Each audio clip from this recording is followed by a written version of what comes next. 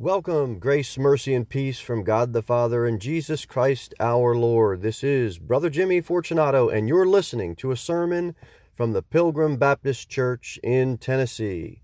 For more information about our church, please visit us on the web at pilgrimbaptist.church. All right, Percy Spencer was born in Howland, Maine on July 19th, 1894. At 1.5 years old, Percy's dad died. Soon after that, his mother left him in the care of his aunt and his uncle. At the age of 7 years old, Percy's uncle died. Percy ended up dropping out of school to earn money to support himself and his aunt. From the ages of 12 to 16, he worked from sunrise to sunset at a spool mill. At a later age, he discovered that a local paper mill was soon to begin using electricity, a concept little known in his rural home region. And he accordingly began learning as much as possible about the phenomenon. He applied to work at the mill and was one of 3 people hired to install electricity in the plant. He got the job despite never having any formal education or training in electrical engineering, or even finishing grammar school. At the age of 18, Spencer decided to join the Navy, and he became interested in wireless communications after learning about the wireless operators aboard the Titanic when it sank. While he was with the Navy, he made himself an expert on radio technology. I just got hold of a lot of textbooks and taught myself while I was standing watch at night. He also subsequently taught himself trigonometry. Who does that? Calculus. Who would want to do that? Chemistry. Well, that could get explosive and exciting. Physics and metallurgy, which is, I don't know if I'm saying it right, but it's basically the study of metals. By 1939, Percy was working at the Raytheon Company as one of the leading experts in the world in radar technology. Now, I'll tell you what came of Percy at the end of the message. Would you open with me, please, to 2 Timothy chapter number 2. 2 Timothy chapter number 2.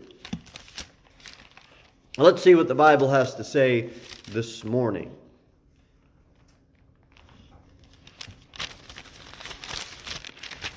Second Timothy chapter number 2, the Bible says, in verse number 8, remember that Jesus Christ of the seed of David was raised from the dead according to my gospel, wherein I suffer trouble as an evildoer, even unto bonds, but the word of God is not bound. Therefore, I endure all things for the elect's sake, that they may also obtain the salvation which is in Christ Jesus with eternal glory. Let's go to the Lord in prayer. Heavenly Father, help me to tell the truth from your word and proclaim what your Bible has to say to your people. In Jesus Christ's name, we ask your blessing over this message. Amen and amen. All right, of the seed of David, let's get Romans chapter number 1. Romans chapter number 1. But according to what? Of the seed of David, but according to what? Romans chapter 1, verse number 3, concerning his Son Jesus Christ our Lord, which was made of the seed of David, according to the flesh. It's according to the flesh. Christ is in the lineage of David. Now here's the Old Testament promise. You can see this 1 Kings 2, 1 Kings 8, 1 Kings 9. There shall not fail thee a man in my sight to sit on the throne of Israel. It's referring, these passages, you can see the same passage, all cross-reference, 2 Kings 2, 8, 9. Christ as the Messiah. Christ as the Messiah. In the New Testament, here's what we have. Luke chapter 1, it's of the house of David. Matthew 9, Matthew 12, Matthew 15, Matthew 21, you'll see, thou son of David. And then we see in John 7, the seed of David, and that's where we're at here in 2 Timothy chapter number 2, the seed of David. Now, why is that important for you and I to understand in a practical sense? To a Jew, it would be no greater honor to be in the best lineage of kings. It's called family pride. We see it today. And a lot of times this hinders people from coming to Christ. I come from a good family. They don't see their need for a Savior. It's family pride. Everybody wants to have a good line to come from, a good family to come from. And people have good families. Look at the Mormon religion. Those are good families. Those are families that want to raise their children and protect them from the evils of the world and all of that. Good families. And people are raised in that cult, that false religion. They're good people. Though they are people that you would want to have working for your company. They're hard workers. You know how hard it is for them to leave their family lineage, their family religion? It's very difficult for people that grow up a certain way and were taught a certain way to leave that and come to Jesus Christ. But here's what the Lord does. He doesn't care at all about the honors of this world. He lived a humble life. He was never proud, and it didn't matter the circumstance. But you know what happens today? You throw a man or a woman, you throw them a little bit of money, you throw them their dream job, you throw them a great family, pride. None of that stuff affected Jesus Christ. And you know what it is? It's easy to be against stuff that's not within your reach or that's not within my reach. And this is why some preachers preach against sports, because they're just not good enough to play. They won't be good enough to play. So what do? I preach against it. Why? Because it's not within your reach. They preach against money. Money is the devil. Why? Because, well, they don't want to work hard enough to earn it, or they don't have the skills enough to do it, or they don't have the whatever it is, fill in the blank, and so they're going to be against it. Now, not everybody is like that, but there are some people, some preachers, some Christians, they're just like that. They want to be against stuff because it's not within their reach. But here's the difference with Jesus Christ. It's all within his reach. That's the difference with our Savior. It is within his reach. And that's why he says in Mark 8:6, "For what shall it profit a man if he shall gain the whole world and lose his own soul?" None of the stuff was worth anything to Jesus Christ. He denounced all of it.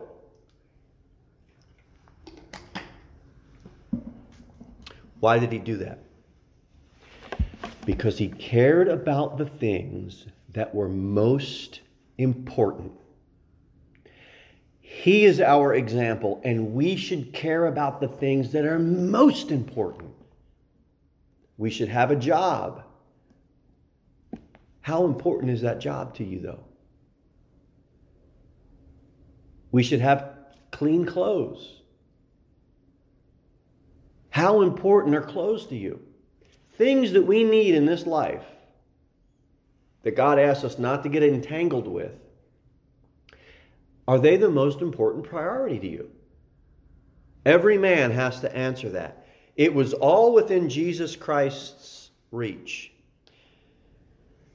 And here's why we can't miss what it's according to. The seed of David according to the flesh. Why is that important? I wouldn't say, yeah, I am of the seed of Fortunato according to the flesh. It would be dumb for me to say that. Of course you're according to the flesh. But when they say that of Jesus Christ, why do they have to point out in God's word? Why is it pointed out according to the flesh? Because there's another according to. It would make perfect sense for that. It would make perfect sense to just leave that out for us. It's completely obvious. But he's got another nature. He's got another nature besides his nature of humanity. Yes, he was a man, but he was so much more. That's why Romans 1:4 talks about holiness. The Spirit of holiness. The Holy Spirit. There's another nature to him that's 100% holy and God. But we see that this seed of David, according to the flesh. Let's go moving on. 2 Timothy chapter 2, verse number 8 says, was raised from the dead. Raised from the dead. Here's how most Christians reflect on the resurrection. Praise God, we have a living Savior. Praise God, Christ defeated death on the cross and he won us the victory. Praise God, all the other false gods and so-called gods are dead, but not our God. He's alive forevermore. And this is great. And we should say it and we should amen to it. But I want you to additionally reflect and consider looking at the resurrection like this. After all the temptation, all the unjust trial, all the sorrow, all the spitting, all the mocking, all the beating, he rose from the dead. After all that. How about you and I? Think on Christ the Savior. You've got trials, I've got trials. You've got temptations, I've got temptations. You've got sorrow, I've got sorrow. You get mocked, I get mocked. After all that, we got to get up. We're raised in newness of life. That's how you endure the labor of this life. You think on Christ's resurrection from that perspective as well. Think on him. After all that, rose from the dead. We were raised in newness of life. And after all we've gone through, get up. Get up. And then the Bible says in 2 Timothy chapter 2, was raised from the dead according to my gospel. Now, this is where you'll hear some of the sect of Paul only, or they will say that they're hyper-dispensationalists. Well, they won't say that they are, but meaning that Paul, we only go by what Paul said. And so Paul now is identifying, this is my gospel. So John 3:16 isn't for us, and only the Pauline epistles are for us. This is the Paul-only group. And they'll show up in various independent Baptist churches. And they usually don't stay in church too long. Just long enough to stir up the pot and get people confused and fighting. And then they'll move on. All he's saying is, it's the gospel that was entrusted to Paul. So it makes it his gospel. It's the gospel that's been entrusted to me. My gospel. It's been the gospel that's been entrusted to you. He doesn't have some stake on something different than what you and I have. It's the gospel. Have you believed the gospel? God's entrusted you with that gospel. You can call it my gospel. Get it out to others. And then in verse number 9, he says, wherein I suffer trouble as an evildoer, even unto bonds, but the word of God is not bound. You know, Paul's saying on the inspiration of the Holy Spirit, you're treating me like I'm a criminal. Like I've done something wrong. Paul's a prisoner. He's in bonds. Ephesians chapter 6, verse number 20 says, I am an ambassador in bonds, that therein I may speak boldly as I ought to speak. Then he says in Acts 28:16, Paul was suffered to dwell by himself with a soldier that kept him. Paul says, you can bind me, but you can't bind the gospel. It ain't going to happen. This thing is bigger than we are. We're a brand new church plant. Pretty much everything's bigger than we are. But you go into the biggest conservative, Bible-believing preaching church. Oh, wow. I want to be part of this. This is so big. No.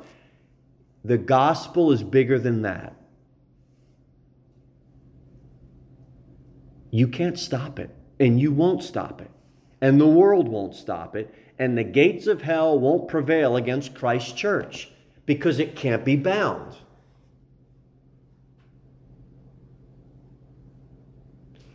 You may not prosper. I may not prosper. But the gospel will prosper. The gospel will. And it doesn't matter your circumstances. It doesn't matter your lot in life. It doesn't matter if your family was raised right or your family was raised wrong. You may be bound, but the Word of God is not bound. And if it's in you, get Philippians chapter 1.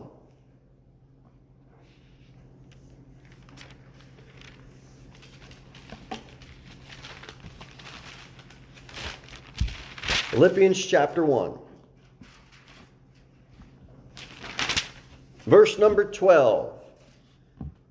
Philippians chapter 1, verse number 12. But I would ye should understand, brethren, that the things which happened unto me have fallen out rather unto the furtherance of the gospel, so that my bonds in Christ are manifest in all the palace and in all other places.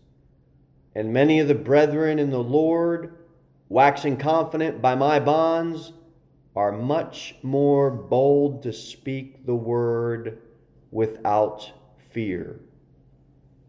Some indeed preach Christ even of envy and strife, and some also of goodwill.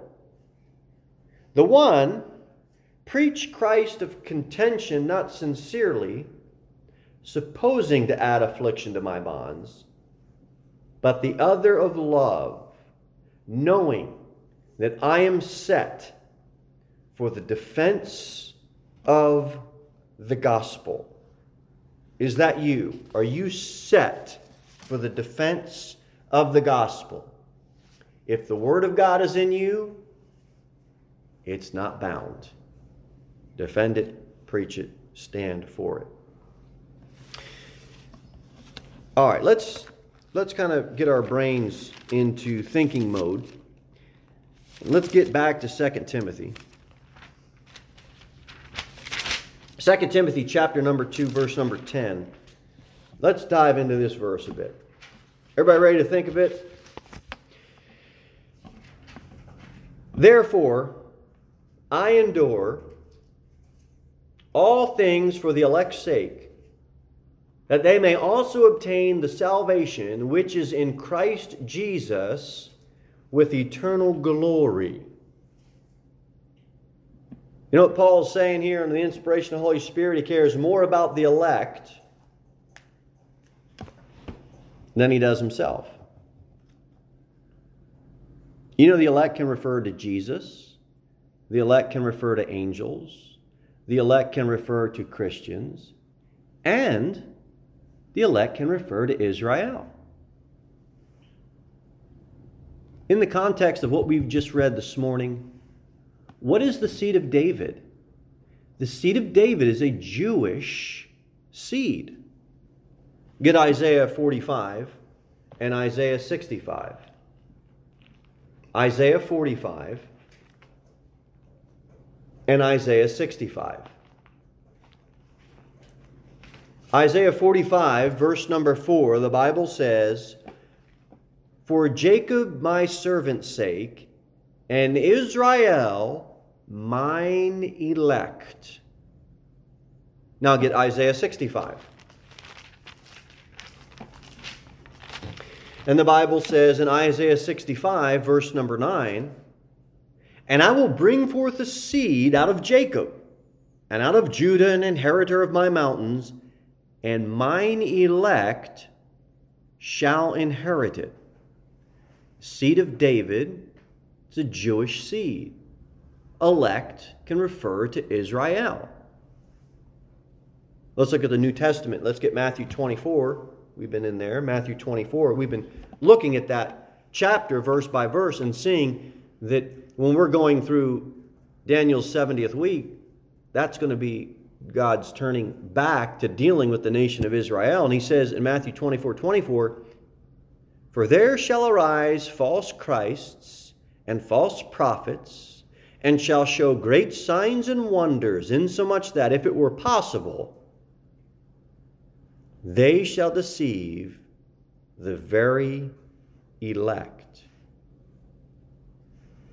Why do you think in 2 Timothy chapter 2, verse number 10, he says that they may also? We're going to stay on this a bit. Get Acts chapter 13.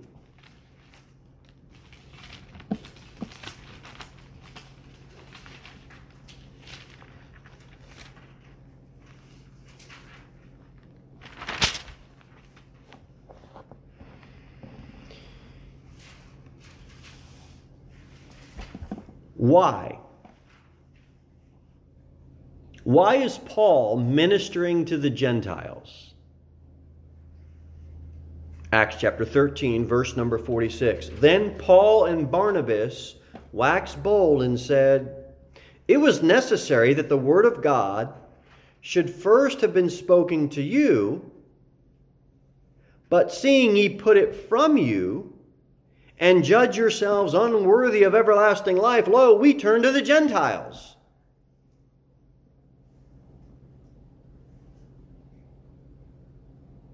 Bring it to the Jews. They don't want to hear it. So guess what? Turn to the Gentiles. You know what happened at the cross? God's dealing with the nation. God dealing with the nation. God dealing with the nation. Jesus Christ goes to the cross. And guess what we enter into? The time of the Gentiles, or the church age. Is God done with Israel? No, he's not done with Israel. He's going to turn back to Israel after the church has been raptured out of here. But we're in right now times of the Gentiles. Paul is ministering to the Gentiles. Why? Because the Jews didn't want to hear it. All right, let's see here. 1 Thessalonians chapter...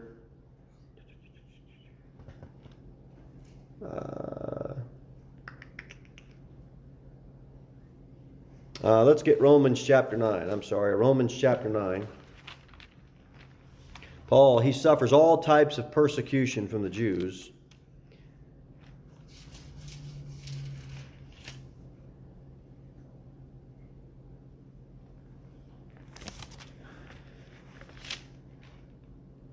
He said, so First Thessalonians 2 says, "For yourselves, brethren, know our entrance in unto you, that it was not in vain. But even after that we had suffered before, and were shamefully entreated, as you know, at Philippi. We were bold in our God to speak unto you the gospel of God with much contention. For our exhortation was not of deceit, nor of uncleanness, nor in guile. But as we were allowed of God to be put in trust with the gospel, even so we speak, not as pleasing men, but God, which trieth our hearts. For neither at any time used we flattering words, as you know, nor a cloak of covetousness, God is witness. Nor of men sought we glory, neither of you, nor yet of others. We might have been burdensome as the apostles of Christ." And he goes on, but let's see Romans chapter 9.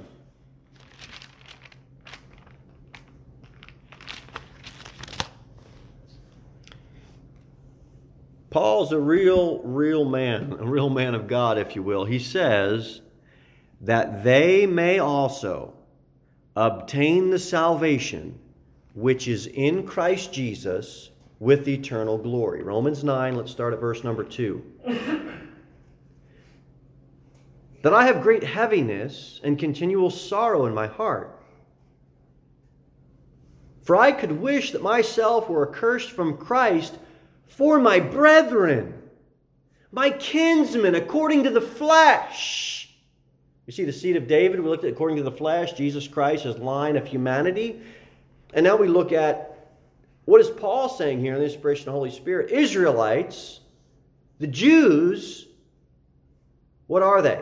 His brethren, his kinsmen according to the flesh, who, verse 4, are Israelites, to whom pertaineth the adoption and the glory, the covenants of giving the law and the service of God and the promises. Then he goes on.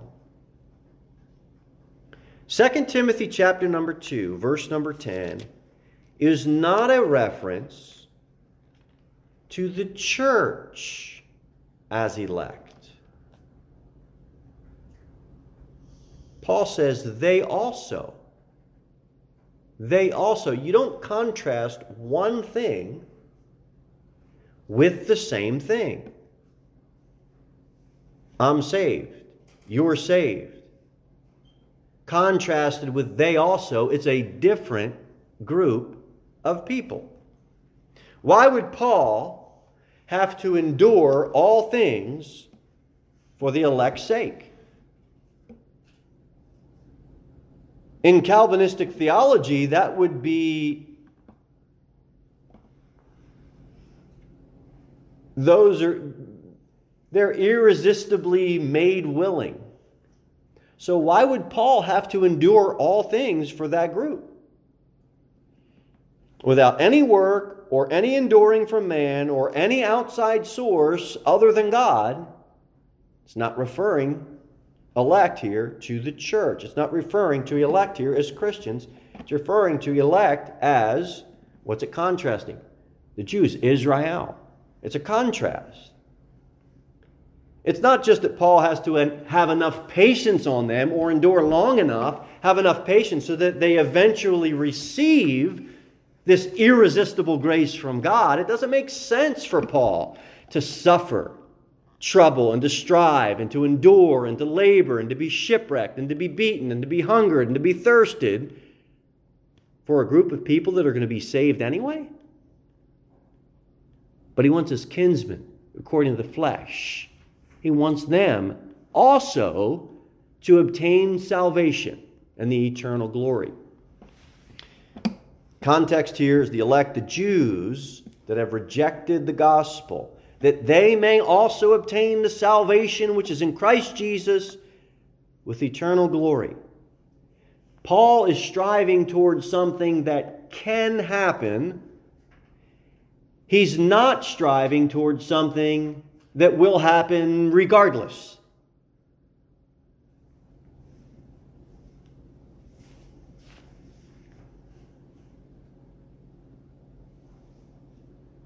Percy Spencer.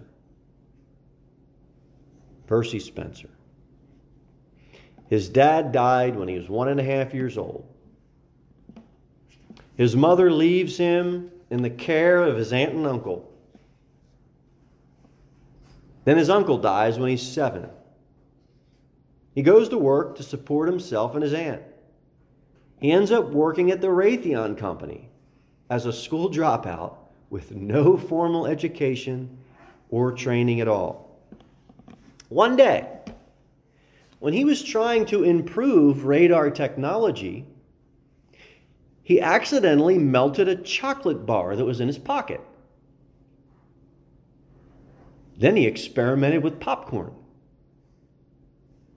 Then he exploded an egg in the face of one of his onlooking coworkers that got too close, and he realized he had just invented the microwave oven.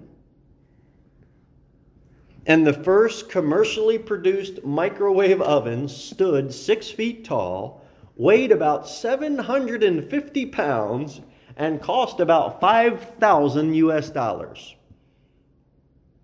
And in 1967, the first relatively affordable microwave at about $500 was reasonably sized countertop that became available for sale. For his invention, Percy Spencer received no royalties. Percy Spencer was paid a one-time gratuity of $2 from the Raytheon Company.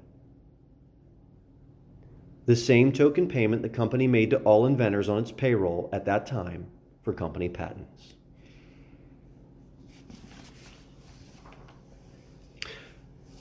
Paul has the greatest message in the world. He's suffered persecution. He's been beaten. He's been shipwrecked. He's been in bonds. The greatest message, that Christ Jesus of the seed of David was raised from the dead. After all Paul has been through, he's got the greatest message. Christ Jesus has been raised from the dead. After all Christ has suffered, He raised Himself from the dead. After all we suffer in this life, get up, we're raised in newness of life. We are raised with Him from the dead. You know what Paul got out of that? Preaching the greatest message in the entire world? He suffered trouble as an evildoer, even unto bonds. You know what Percy got out of what he got in his life? $2. He invented the microwave oven. No royalties, $2. Dead dad, mom left, dead uncle, had to go to work to support himself and his aunt. He discovers one of the greatest inventions you'll see in every single household in America, and he got, hey, nice job, here's $2. And you know what Paul got? The greatest message he can ever give to anybody. You know what he got? Persecution, trials, suffering, bonds. But Percy didn't do what he did for money. Percy didn't do what he did to get recognition and royalties for his life. He did what he did because he loved what he did. And you know what Paul's response was? The Word of God is not bound. You can bind me, but you can't bound the Word of God. I'll endure all things for the elect's sake. Why? That they may also obtain the salvation which is in Christ Jesus with eternal glory. You know what Paul starts? Chapter 2, here's what he talks about. Being strong, being committed, enduring hardness, being a soldier, going to war in a spiritual battle, striving, laboring, trouble, suffering, and being in bonds. And none of that gets him off track. You get an ingrown toenail and you're off track. Your big toe hurts and you and I are off track. Brother teases sister and everybody's off track. The boss says work an extra hour and everybody's off track. Get up. You're raised in newness of life. Get up and move on. Don't do what you do for money. Don't do what you do for recognition. Don't do what you do for royalties. You're going to suffer trials and persecutions. You're going to go through the sufferings of life. Get up! We got to get up and move on and march on. Don't allow life to get you off track. You're not in jail. I'm not in jail. The biggest suffering you're going to deal with this week is someone's going to say something mean to you. You're not going to be put in prison. You're not going to be shipwrecked. We need to march on. It's like inventing the microwave oven. He got $2 out of it. You think that insults him? You think that stops him? No. It doesn't get him off track because he does what he does because he loves what he does. And Paul, he discovers the greatest thing known to man, salvation. And he's willing to endure all things so that his kinsmen, according to the flesh, the Jews, would obtain salvation with eternal glory, so that others could obtain the eternal glory of salvation in the Lord Jesus Christ. Would to God that we be more like Paul. Would you bow with me in prayer, please? Heavenly Father, thank you so much for your word. I do pray that it was edifying to your saints. Dismiss us, help us to be a witness to the lost and dying world that's out there. In Jesus Christ's name, we do pray that we're able to apply these things to our lives. In Jesus Christ's name, amen. Amen. Thanks a bunch for listening. For more information about Pilgrim Baptist Church, be sure to visit us online at pilgrimbaptist.church, where you can also send me a personal message or learn more about joining us for a church service. And remember, Christ is all.